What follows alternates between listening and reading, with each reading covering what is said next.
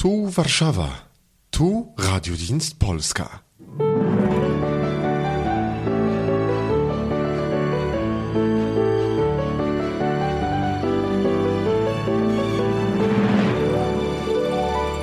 Guten Tag, meine Damen und Herren, seien Sie herzlich willkommen zu den letzten Themen der Woche von Radiodienst Polska aus Warschau im Jahr 2015. Am Mikrofon begrüßen Sie Joachim Ciecierski und Janusz Tycner.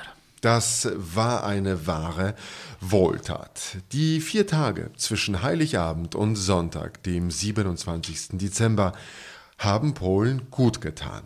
Keine Politik, ein deutliches Abklingen der Emotionen, Ruhe im Land. Eine ganz normale polnische Weihnacht mit dem Vorlesen der Weihnachtsevangelien am Beginn der Weihnachtsmahlzeit an Heiligabend, mit dem Teilen von geweihten Oblaten, mit einem zusätzlichen Gedeck, das an die Verstorbenen erinnern soll, derer man an diesem Tage besonders gedenkt, und für den Fall, dass ein unerwarteter Gast oder Bedürftiger an die Tür klopft.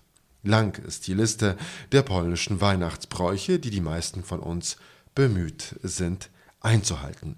Wie immer waren auch die Kirchen randvoll während der Christmetten an Heiligabend, die in Polen Pasterka, die Hirtenmesse genannt, und in den meisten Kirchen um 22 Uhr und um 24 Uhr gefeiert werden. Um 10 kommen meistens Familien mit Kindern und ältere Menschen, um Mitternacht Erwachsene. Pasterka kommt von Pasterz, auf Polnisch Hirte bzw. Schäfer. Weihnachtslieder werden gesungen, allen voran Bóg się rodzi, Gott wird geboren, die nationale Weihnachtshymne Polens. Na, das geht so. Ja, ich habe es gewusst, lieber Herr Tycner, aber na gut, tun Sie, was Sie nicht lassen können. Ich sehe, Sie haben keine Angst, mit Ihrer Darbietung unsere treue Hörerschar zu verprellen. Haben Sie eine deutsche Übersetzung von Bóg się rodzi aufgetrieben? Aber selbstverständlich. Na dann, 2, 3. Macht wird schwach, Gott wird geboren, Herr der Welt liegt ohn zu glänzen. Licht des Feuers wird festgefroren, der Unendliche hat Grenzen. Ehre ist verachtet worden, sterblich wird der ewig thronet, und das Wort ist Leib geworden und hat unter uns gewohnet. Gottes Sohn erhebt sein Händlein, segne unser Vaterlande. Menschen stärk mit deiner Weisheit in der Stadt und auf dem Lande. Wohlstand mag dein Wort beorden, dort, wo Mutter deiner thronet, und das Wort ist Leib geworden und hat unter uns gewohnet. Vergelt's Ihnen Gott, lieber Herr Tycner. Segne es Gott, sehr geehrter Herr Ciecierski. Denn Gagen und schon gar nicht für so herausragende Interpreten wie Sie können wir uns bei Radiodienst Polska leider nicht leisten. Pasterka übrigens, meine Damen und Herren, soll an jene Hirten erinnern, die einst die Geburt Jesu feierten, nachdem ihnen an Heiligabend Engel die Geburt Christi verkündet haben.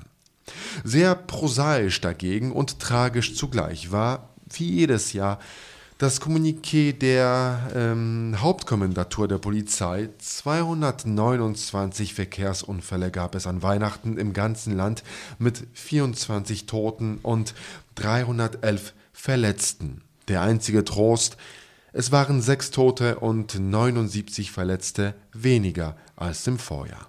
1004 angetrunkene Autofahrer wurden aufgegriffen. Trunkenheit am Steuer bleibt, trotz ständig verschärfter Strafen, ein schmerzhaftes Problem in Polen. Trotz der vielen Feiertage gibt es, weiß Gott, nicht wenig zu kommentieren. Da ist natürlich unser Dauerthema Verfassungsgericht, da ist die Tatarenmeldung von der bevorstehenden angeblichen totalen Abhörkontrolle, die die neue Regierung planen soll. Derweil kommt eine Abhöraffäre der Tusk-Regierung langsam ans Tageslicht. Wir wollen auch genauer hinschauen, wer und was die Protestbewegung gegen die neue Regierung eigentlich ausmacht. Der erste Tanker hat im neuen Flüssiggashafen in Świnoujście angedockt. 2 polnische Medienleute sind aus den Fängen des Islamischen Staates befreit worden. Ein volles Programm.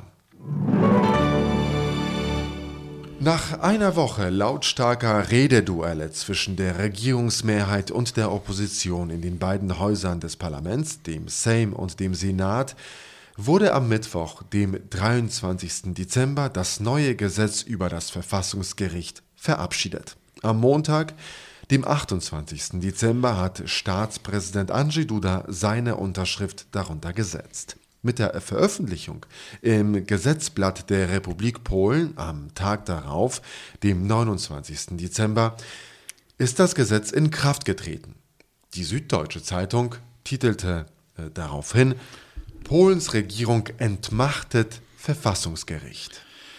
Ja, so war die Botschaft ausnahmslos aller deutscher Medien. Von einer Entmachtung kann jedoch meiner Meinung nach nicht die Rede sein. Es handelt sich vielmehr um eine Einengung der sehr weitreichenden Spielräume des Verfassungsgerichts bei der Gestaltung seiner Arbeit. Seine Kompetenzen sind nicht angetastet worden, die Urteile bleiben endgültig, die Richter werden für 9 Jahre gewählt, ohne Recht auf eine Wiederwahl, das Gericht besteht weiterhin aus 15 Richtern und so weiter. War die Verabschiedung eines solchen Gesetzes überhaupt legal? Ja, Artikel 197 der polnischen Verfassung sagt eindeutig, Zitat, die Organisation des Verfassungsgerichts und das Verfahren vor dem Verfassungsgericht regelt ein Gesetz. Zitat Ende. Und Gesetze werden nun einmal vom Parlament verabschiedet. Der gesamte Gesetzgebungsweg wurde eingehalten, 3 Lesungen im Sejm, Verabschiedung durch den Senat, Unterschrift des Staatspräsidenten, Veröffentlichung im Gesetzblatt. Und dennoch haftet an dem Ganzen ein unerquicklicher Beigeschmack. Da gebe ich Ihnen recht. Das Gesetz ist im Eilverfahren verabschiedet worden. Die Debatten waren sehr hitzig, manchmal geradezu hysterisch. Die Vorgehensweise der Regierungsmehrheit und der Opposition entsprach der Logik eines totalen politischen Krieges. Das hat keinen guten Eindruck hinterlassen. Worum geht es in diesem totalen Krieg? Ja, die Wahlverlierer von der Tusk- und Kopacz-Partei Bürgerplattform wollen offensichtlich das Wahlergebnis nicht hinnehmen und sprechen den Wahlgewinnern jegliche Legitimation ab, ihr Wahlprogramm und ihre Wahlversprechen zu verwirklichen. Man hat den Eindruck, sie meinen, Jarosław Kaczyński, Andrzej Duda, Frau Beata Szydło und Millionen ihrer Wähler gehören nicht in die Politik, sondern mehr in ein Reservat eingesperrt. Egal, was die neue Regierung in Angriff nimmt, ihr umfangreiches Sozialprogramm, den Umbau der öffentlichen rechtlichen Medien, die Reform der Geheimdienste, des Bildungswesens, die Bankensteuer, die Opposition und mit ihr die ihr nahestehenden polnischen und ausländischen Medien erklären das sofort zu einem Angriff auf die Demokratie. Die Wahlgewinner von Recht und Gerechtigkeit wiederum machen ernst mit der Umsetzung ihres Wahlprogramms und ihrer Wahlversprechen. Sie haben das alles offen und sehr deutlich im Wahlkampf angekündigt und sie haben dafür auch ein sehr starkes Wählermandat, die absolute Mehrheit bekommen. 39% der abgegebenen Stimmen, aber im Endeffekt nur magere 19% der Stimmen aller Wahlberechtigter höhnen die polnische Opposition und mit auch die deutschen Medien. In Polen gehen etwa 50% der Wahlberechtigten konsequent nicht zu den Urnen. Seit mehr als 2 Jahrzehnten ist das so. Genauso hat Tusk regiert mit 18-20% der Stimmen aller Wahlberechtigten und die Ministerpräsidenten vor ihm. Bei Tusk hat es die deutschen Medien nicht im geringsten gestört. Jetzt kommen sie ununterbrochen mit diesem Argument.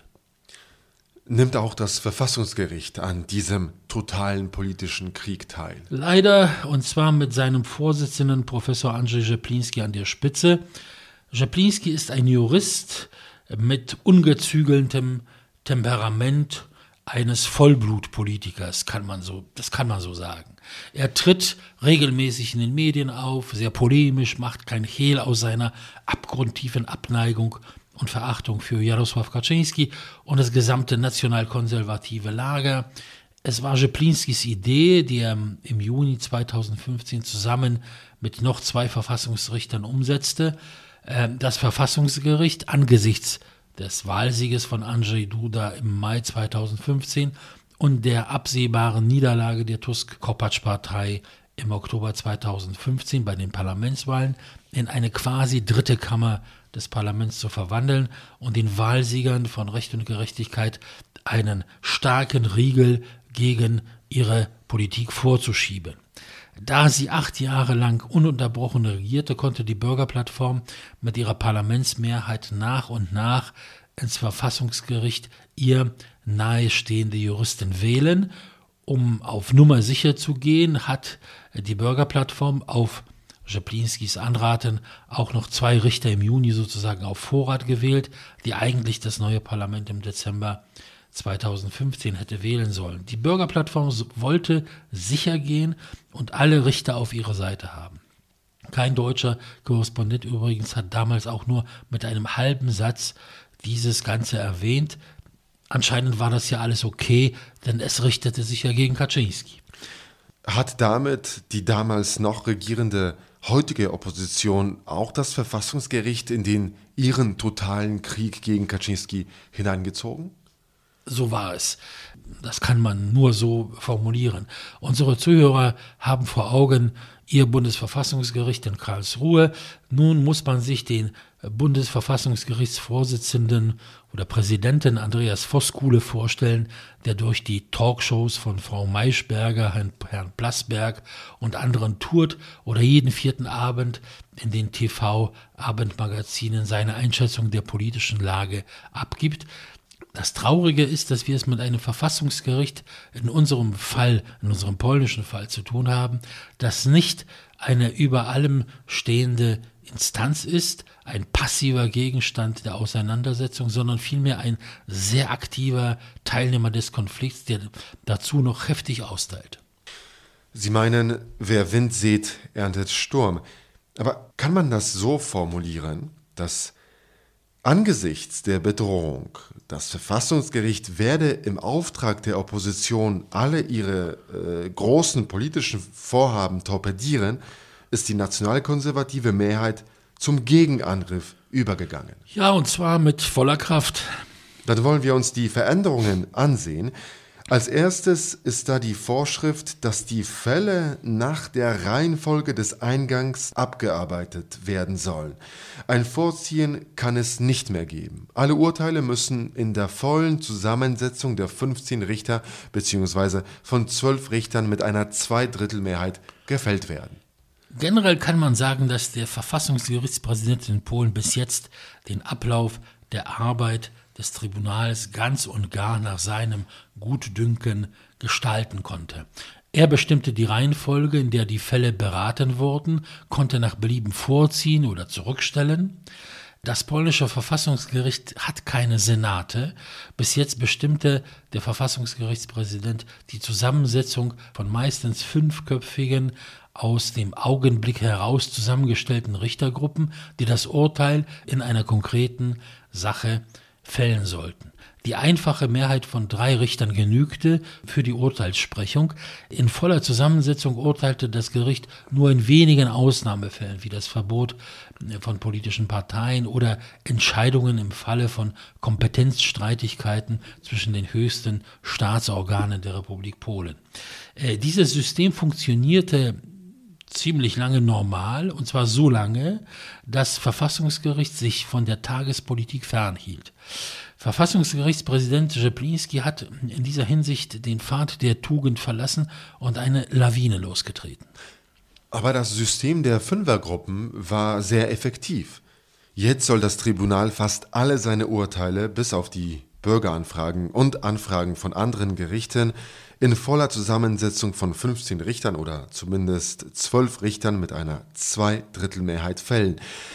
Das kann zu einer enormen Verlangsamung oder gar Lähmung der Arbeit führen. War das gewollt? Gewollt war von den Autoren des neuen Gesetzes, so mein Eindruck, dass das Tribunal Abstand gewinnt. Dass nicht Anträge der Opposition, wie neulich geschehen, innerhalb von wenigen Tagen entschieden und Anträge der Regierungsmehrheit auf die lange Bank geschoben werden. Dass die Urteile durch die Ernennung von Richtern in den Fünfergruppen nicht mehr beeinflusst werden können. Ob es eine Lähmung der Arbeit geben wird, sagen wir so.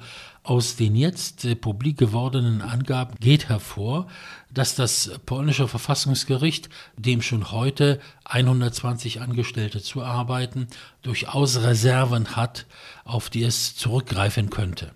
In den 28 Jahren seiner Existenz hat es 2500 Urteile gefällt, was einen Durchschnitt von 6 Urteilen pro Richter und Jahr ergibt. Die durchschnittliche Wartezeit auf ein Urteil beträgt 2 Jahre. Zum Vergleich, das deutsche Bundesverfassungsgericht mit 16 Richtern besetzt, wickelt im Jahr 10-mal mehr Urteile und Anfragen ab als das polnische.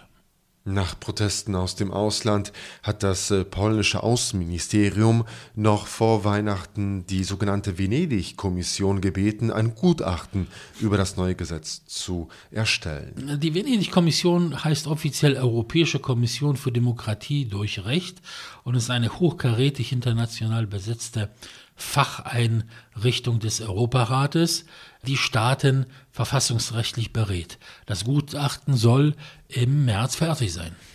Ist der Konflikt um das Verfassungsgericht mit der Verabschiedung des neuen Gesetzes beigelegt? Ich denke nicht im geringsten. Verfassungsgerichtspräsident Rzepliński hat verkündet, er erkenne das neue Gesetz nicht an und werde wie bisher verfahren. Keine Reihenfolge des Eingangs, weiterhin Fünfergruppen, die 5 vom jetzigen Parlament gewählten und vom Staatspräsidenten vereidigten Richter werden vom Urteilen ausgeschlossen bleiben. Das Gericht soll mit 10 Richtern weitermachen. Was bedeutet das? Das bedeutet, dass der polnische Staat und seine Institutionen Rzeplińskis Urteile nicht zur Kenntnis nehmen werden. Gibt es da einen Ausweg? Im Augenblick ist er nicht in Sicht. Der bisherige Blitzkrieg, Angriff gegen Angriff, verwandelt sich in einen vielleicht lang anhaltenden Grabenkrieg, an dem das Interesse der Öffentlichkeit, so meine Prognose, schnell abnehmen wird. Wie lange Gerichtspräsident Andrzej Rzepliński und seine Richter ihn in ihrer Wagenburg durchhalten werden, ist schwer zu sagen. Im Augenblick ist auch niemand in Sicht, der vermitteln könnte. Den Regierenden kann dieser Zustand nur recht sein. Der Opposition wird der Zustand nur so lange zusagen, wie lange sie damit den Widerstand gegen die Regierung anheizen kann. Und diese Zeit ist nach meiner Ansicht fast schon um. Fazit für heute: Es ist wirklich sehr schade, dass es so weit kommen musste. Wie ein Blitz schlug sofort nach Weihnachten die Nachricht ein, die die Gazeta Wyborcza auf der Titelseite mit ganz dicken Lettern herausstellte, dass die Regierung eine totale Überwachung der Telefonate und des Internets plane. Was ist davon zu halten? In dem totalen politischen Krieg, den Polen gerade erlebt und von dem wir schon gesprochen haben, spielt Panikpropaganda eine sehr wichtige Rolle. Da wird jeden Tag eine Sau durchs Dorf gejagt, Tatarenmeldungen sollen die Reihen des Gegners durcheinander bringen. So ist es auch in diesem Fall. Also worum geht es? Da sind wir wieder beim Verfassungsgericht.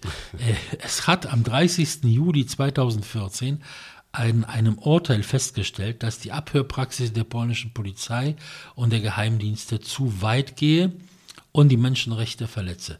Dasselbe gelte für die Anfragen der Dienste an die Handynutzbetreiber nach den Handyverbindungsaufstellungen der Bürger. Im Jahre 2014 gab es in dem von der Bürgerplattform regierten Polen sage und schreibe 2.100.000 solcher Anfragen der Dienste nach den Handyverbindungsaufstellungen der Bürger. Es war ein absoluter EU-Rekord.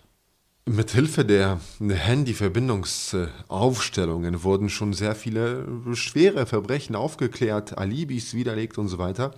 Es ist ein sehr effektives Mittel der Verbrechensbekämpfung, genauso wie das Abhören und das Kameramonitoring, das wir fast überall haben. Das bestreitet niemand, nur darf das Ganze nicht zu weit gehen. Deswegen hat das Verfassungsgericht im Juli 2014 gesagt: Erstens, es soll ein Katalog von Straftaten erstellt werden, bei denen die Handyverbindungsaufstellungen angefordert werden können. Außerdem soll das zur Verfügung stellen der Handyverbindungsaufstellungen gerichtlich kontrolliert sein. Bis jetzt war das nicht der Fall. Die Betreiber mussten auf Anfragen der Polizei einfach diese Aufstellungen preisgeben. Zweitens, es muss eine Frist geben, nach deren Ablauf das Abhören von Telefonaten nicht mehr erlaubt ist. Die Gerichte konnten bis jetzt die 3 Monatsfristen ins Unendliche verlängern. Drittens, der Gesetzgeber habe 18 Monate, um die Regelungen, die vom Verfassungsgericht angemahnt wurden, einzuführen. So, die Frist läuft mittlerweile am 6. Februar 2016 ab. Die Tusk und später Frau Kopacz-Regierung hat, wie so ihre Art war, lange Zeit nichts getan. Dann wenige Wochen vor den Parlamentswahlen im Oktober 2015 einen Gesetzentwurf im Parlament eingebracht. Angesichts der knappen Zeit kam das Gesetz nicht über die erste Lesung hinaus. Nun, da es zeitlich sehr eng wurde, hat die neue regierende Mehrheit den alten Gesetzentwurf der Bürgerplattform aufgegriffen, ganz minimal korrigiert und im Parlament eingebracht. Was sieht er vor? Alles, was das Verfassungsgericht in seinem Urteil verlangt hat. Ein Katalog der Delikte ist aufgestellt. Das zur Verfügung stellen von Handyverbindungsaufstellungen wird gerichtlich kontrolliert.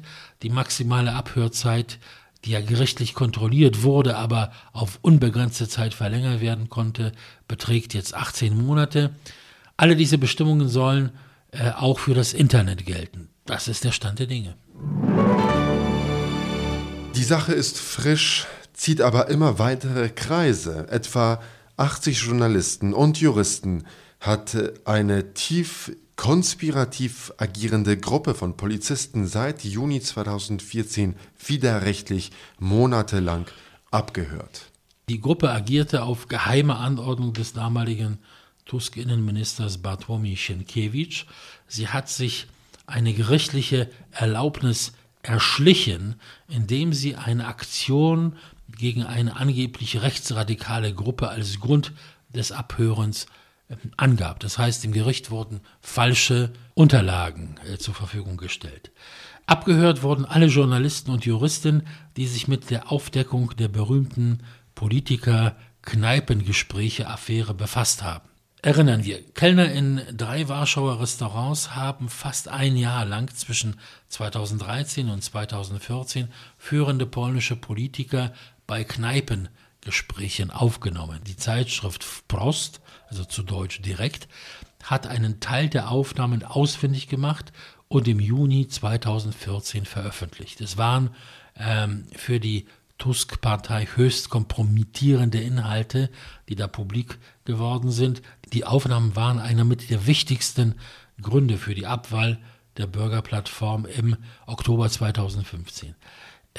Tusk-Innenminister Sienkiewicz, der selbst auch beim Dinieren abgehört wurde, wahrlich Kompromittierendes von sich gab und letztendlich zurücktreten musste, wollte allem Anschein nach unbedingt die weitere Veröffentlichung der Kneipengespräche-Aufnahmen verhindern und griff zu illegalen Methoden, um Journalisten und Juristen auszuhorchen. Heute warnt seine Partei vor einem angeblichen totalen Lauschangriff der neuen Regierung.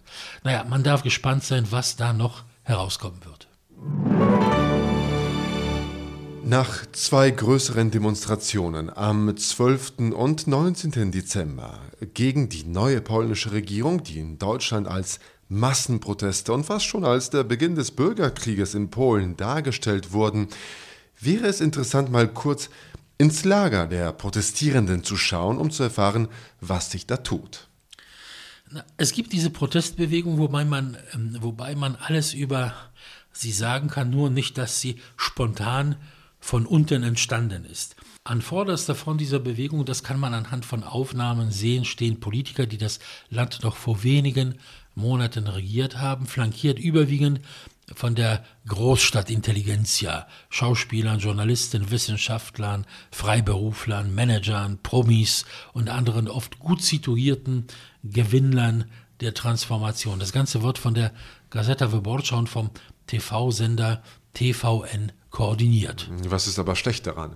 Nichts, nur wenn berichtet wird, es gab an den 2 erwähnten Tagen kleinere Demonstrationen auch in einigen anderen Städten Polens, dann sollte man wenigstens erwähnen, dass an ihrer Spitze meistens die Stadtpräsidenten dieser Städte gestanden haben, mit fast allen kommunalen Angestellten, von denen viele es vorgezogen haben, lieber zu kommen, wenn der Chef schon demonstriert.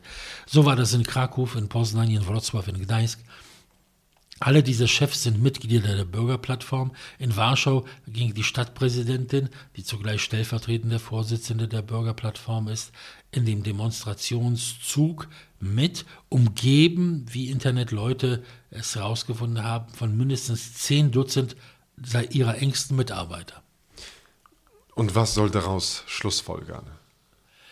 Dass man in diesem Fall bis jetzt wenigstens kaum von einer spontanen, von unten kreierten Protestbewegung einfacher Menschen sprechen kann. Grzegorz Sroczyński, bekannter Journalist der Gazeta Wyborcza, hat neulich in einem Anflug von Selbstkritik geschrieben. Zitat: Nach einem Monat der neuen Regierung haben wir, glaube ich, fast schon die ganze Munition verschossen. Faschismus hatten wir. Ende der Demokratie hatten wir. Staatsstreich hatten wir auch. Wir missbrauchen die großen Begriffe und wenn es so weiter mit uns geht, werden wir wie der Märchenhirt sein, der ständig falschen Alarm wegen der Wölfe geschlagen hat. Als sie schließlich kamen, kam ihm keiner mehr zu Hilfe. Ja, und ein weiteres Problem hat die Bewegung mit ihrem selbst kreierten Volkstribun und Vorkämpfer für die Gerechtigkeit namens Mateusz Kijowski, einem Tausendsassa der Warschauer linken Szene, von dem jetzt bekannt wurde, dass er seine Frau mit 3 Kindern hat sitzen lassen und ihnen Unterhaltszahlungen von umgerechnet 25.000 € schuldet. Der Gerichtsvollzieher steht bei ihm vor der Tür. Zudem hat er sich jetzt mit der wichtigsten Stütze der Bewegung verkracht, mit der Gazeta Wyborcza, die ihm noch kurz zuvor ihren Freiheitspreis zuerkannt hat. Und was ist das Fazit? Dass eine Kaviar-Opposition noch lange keine neue Solidarność-Bewegung ist. Dazu bedarf es ganz anderer Mittel. Man kann das nicht ausschließen, aber noch ist diese Bewegung sehr weit von einer wahren Massenbewegung entfernt. Nach vielen Verzögerungen scheint die lange Baugeschichte des ersten polnischen Flüssiggashafens in Świnoujście, Swinemünde, ein Ende zu finden. Von der ersten Kaczyński-Regierung 2006 beschlossen, wurde der Bau von der Tusk-Regierung erst einmal auf die lange Bank geschoben und erst 2011 in Angriff genommen. Jetzt steuerte der erste Flüssiggastanker den neuen Hafen an. Das Schiff heißt Al-Nauman, kam aus dem Katar und ist ein wahres Monster, 315 Meter lang mit 210.000 Kubikmeter Flüssiggas beladen. Das ist der gesamte polnische Verbrauch von 3 Tagen. Das Gas dient den technologischen Proben. Die Anlage ist gerade im Anlauf. Der Hafen soll Mitte 2016 voll funktionsfähig sein. Es ist eine gigantische Anlage. Allein die Wellenbrecher sind gut 3 Kilometer lang. 2 Riesenbehälter fassen jeweils 160.000 Kubikmeter Gas.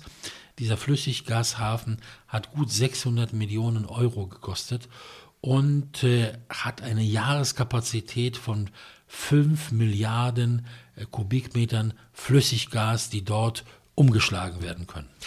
Polen verbrauchte 15 Milliarden Kubikmeter Erdgas pro Jahr. Davon sind 1/3 Eigenförderung im Land, 2/3 kommen aus Russland. Der russische Anteil soll, so schnell es geht, sinken und der Flüssiggashafen ist deswegen gebaut worden. Polen will sich von Russland unabhängig machen. Bei Erdöl, das über den Nordhafen in Gdańsk importiert wird, ist das fast schon zu 70% gelungen. Erst nach Weihnachten haben wir erfahren, dass 2 polnische Geiseln, der Dokumentarfilmemacher Marcin Mamoń und der Kameramann Tomasz Głowacki, nach gut 6 Wochen aus der Geiselhaft des Islamischen Staates in Syrien entlassen worden sind. Also es ist schon verwunderlich, keine einzige Information drang 6 Wochen lang an die polnische Öffentlichkeit. Das ist eine hohe Leistung der entsprechenden Behörden. Marcin Mamoń ist ein bekannter Filmemacher. Er hat Dokumentarfilme gedreht für das polnische Fernsehen, für die BBC, für Channel 4 und viele andere. Mit seinem Kollegen drehte er jetzt einen Dokumentarfilm über diese Entführungsindustrie des Islamischen Staates. Und da wurden die beiden gefasst von den Islamisten, festgesetzt. Und meistens gehen ja solche Entführungen böse aus. Hier hat sich herausgestellt, dass die guten Kontakte Polens zu der tschetschenischen Diaspora eine wichtige Rolle gespielt haben. Es heißt, die vielen Tschetschenen, die in Polen aufgenommen wurden und dann zum Teil hier leben und zum Teil weiter ausgewandert sind, haben, oder ihre wichtigsten Leute haben ein Scharia-Gericht angerufen in Syrien, an dessen Urteile sich auch der Islamische Staat hält. Und es wurde damit argumentiert, diese Leute seien Gäste von Islamgläubigen, die sie nach Syrien eingeladen haben, um diesen Film zu machen. Und einen Gast kann man nicht so behandeln. Und nach 6 Wochen wurde also da in diesem Gericht ein Urteil gefällt, dass die beiden freigelassen werden sollen. Marcin Mamoń hat sich ausdrücklich bei den polnischen Behörden bedankt in einem Fernsehinterview, beim Außenminister Waszczykowski, bei dem Geheimdienstkoordinator Mariusz Kamiński für ihre hohe Professionalität, dass sie das durchgezogen haben. Wir erinnern uns daran, dass im Jahre 2008 ein polnischer Ingenieur von Islamisten in Pakistan entführt wurde. Damals wurde er enthauptet, also ermordet. Dieses Mal gelang die Befreiung der Geiseln ohne ein Lösegeld. Und das ist schon eine zweite Befreiung polnischer Geiseln aus Terroristenhänden. Wir hatten ja diesen Fall der Entführung des polnischen Handelsschiffes in Nigeria, wo es auch gelang, diese ganze Besatzung frei zu bekommen. Und mit diesem optimistischen Akzent sind wir am Ende dieser Themen der Woche angekommen. Uns, Janusz Tycner und Joachim Ciecierski, bleibt es nur noch, sich zu verabschieden und Ihnen alles Gute zu wünschen für 2016, in dem es wieder die Themen der Woche geben wird. Auf Wiederhören aus Warschau. Do usłyszenia.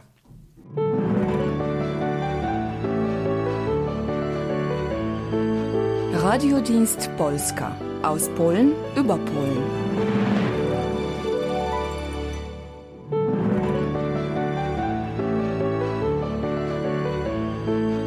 Radiodienst Polska. Aus Polen über Polen.